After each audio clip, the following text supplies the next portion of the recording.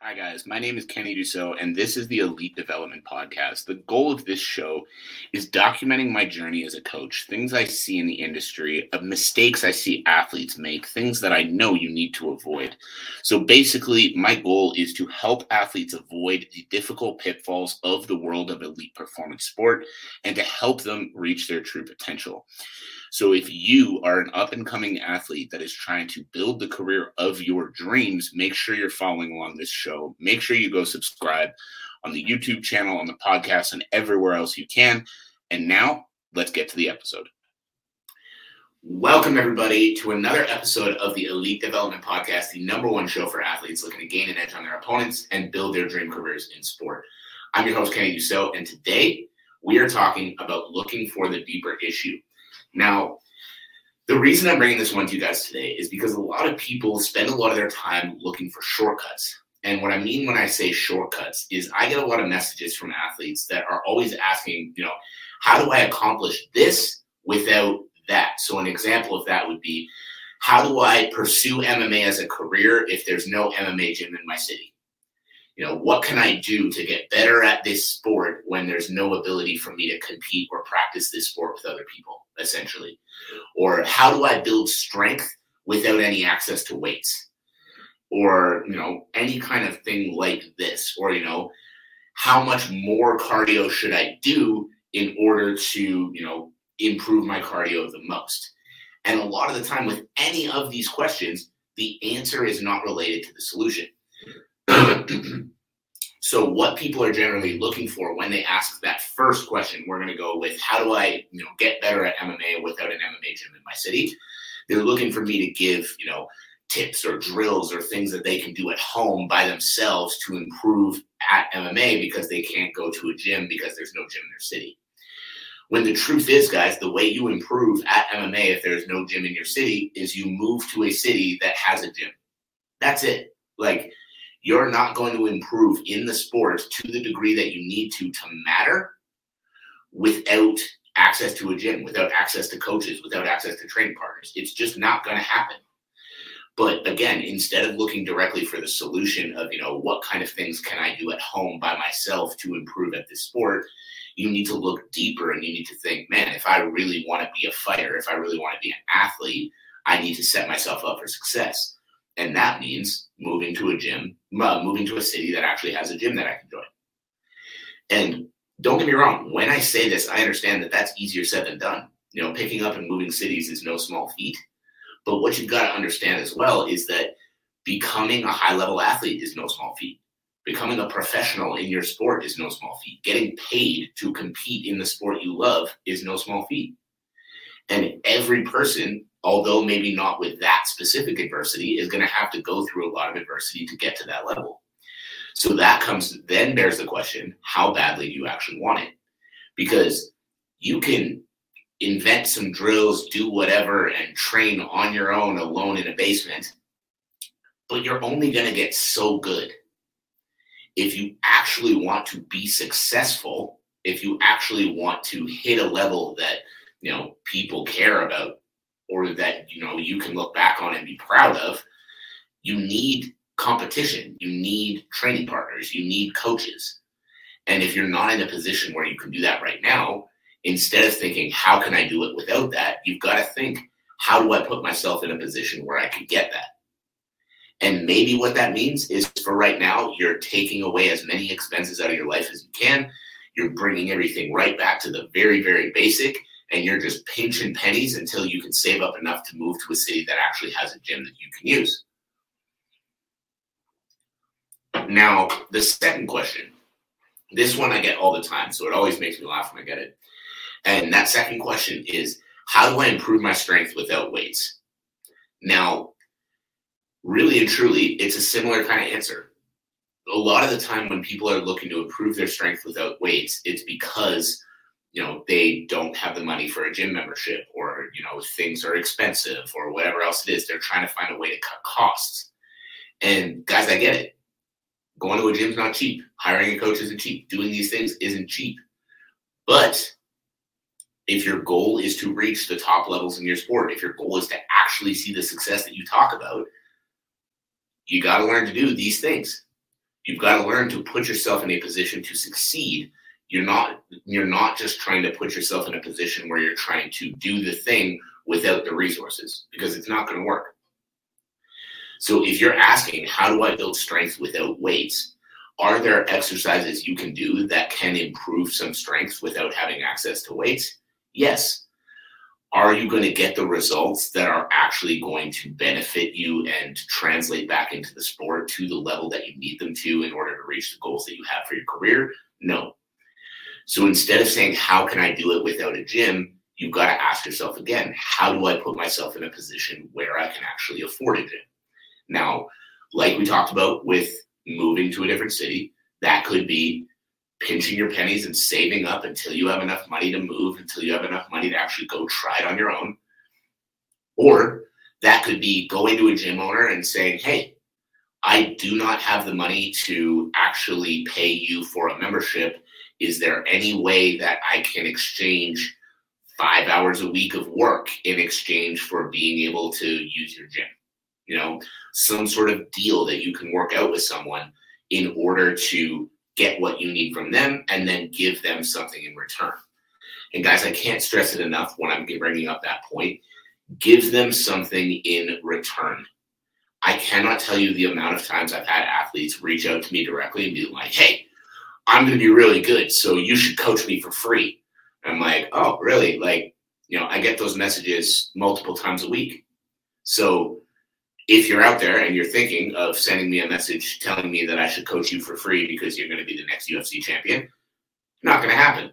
However, if there's actually a good discussion about, hey, this is a service I can provide for you that you will need in exchange for coaching me for free, that I'm not going to put off the table, right? Because if I am going to benefit from giving my hours and hundreds of thousands of dollars of expertise to you for free, if I'm going to benefit in return, then we can have a discussion. But if you're saying, hey, give me free shit, that doesn't go over well with a lot of people.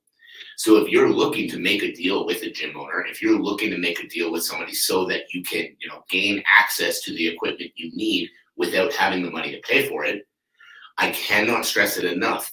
Come to them with a value add. Come to them with a value add. If you're coming to them just asking, you're much less likely to get a positive response. But if you're coming to them and saying, hey, I will clean your gym every night, and in exchange, would I be able to get a free membership? Now they're going, okay, I saved money on cleaners. I saved time. I don't have to clean myself. And all I have to do is let this guy use the gym for free. Deal. And that sounds a lot better, right? And you're much more likely to get the response you want.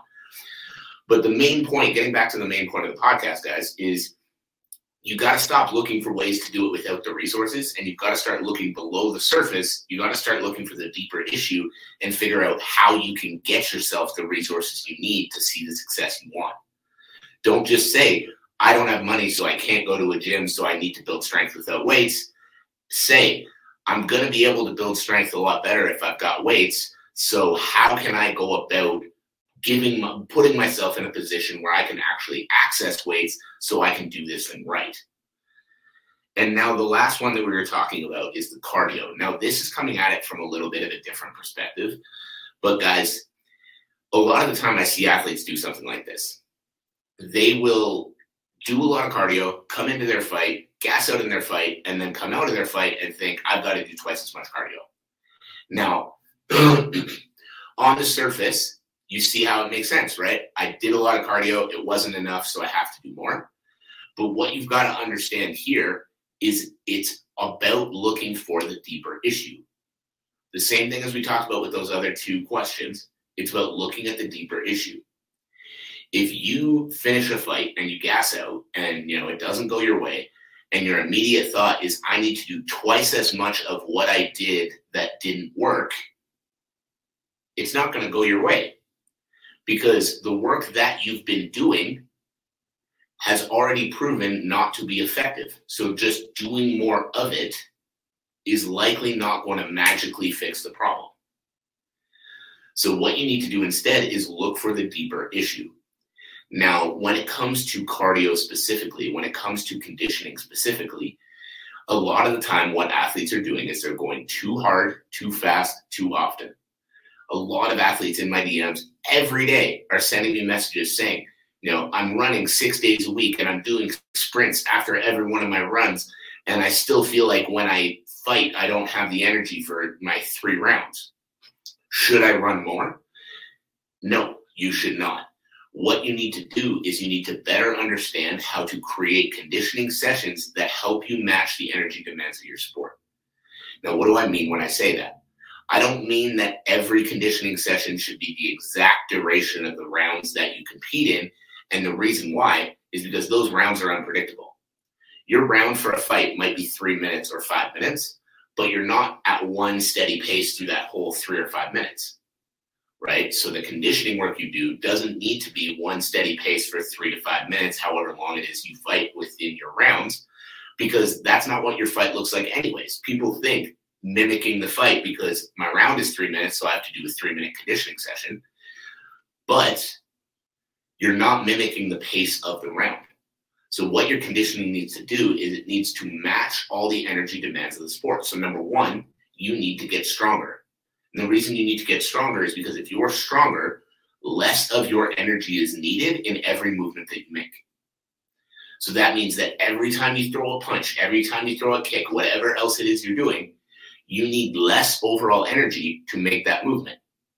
Which means that now, just by getting stronger, you're saving more energy for the later rounds of the fight. It doesn't have to match the exact movement of the exact time of the actual rounds, but you've got to get stronger. The next thing is you've got to get more explosive. Now, when it comes to explosiveness, the big thing here as well is people think they need to do it without resting because, we don't get to rest in a fight. But when we're doing the strength and conditioning work, it's not about mimicking the exact scenario of a fight. It's about improving your ability to output the power.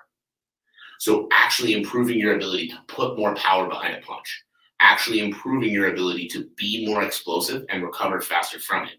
Because if you do that, then every time you throw that explosive combination or whatever it is during your fight, you're using less of your energy. And if you're using less of your energy, you're maintaining higher levels of energy for the later rounds of your fight. And then the conditioning work as well is the same thing.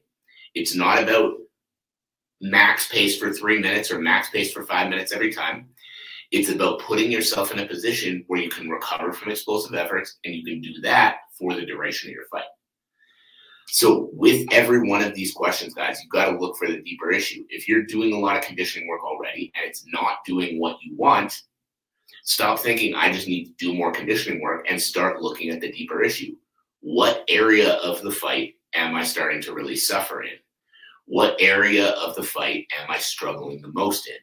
What physical quality, strength, power, speed, etc., is lacking that's causing me to suffer in this way?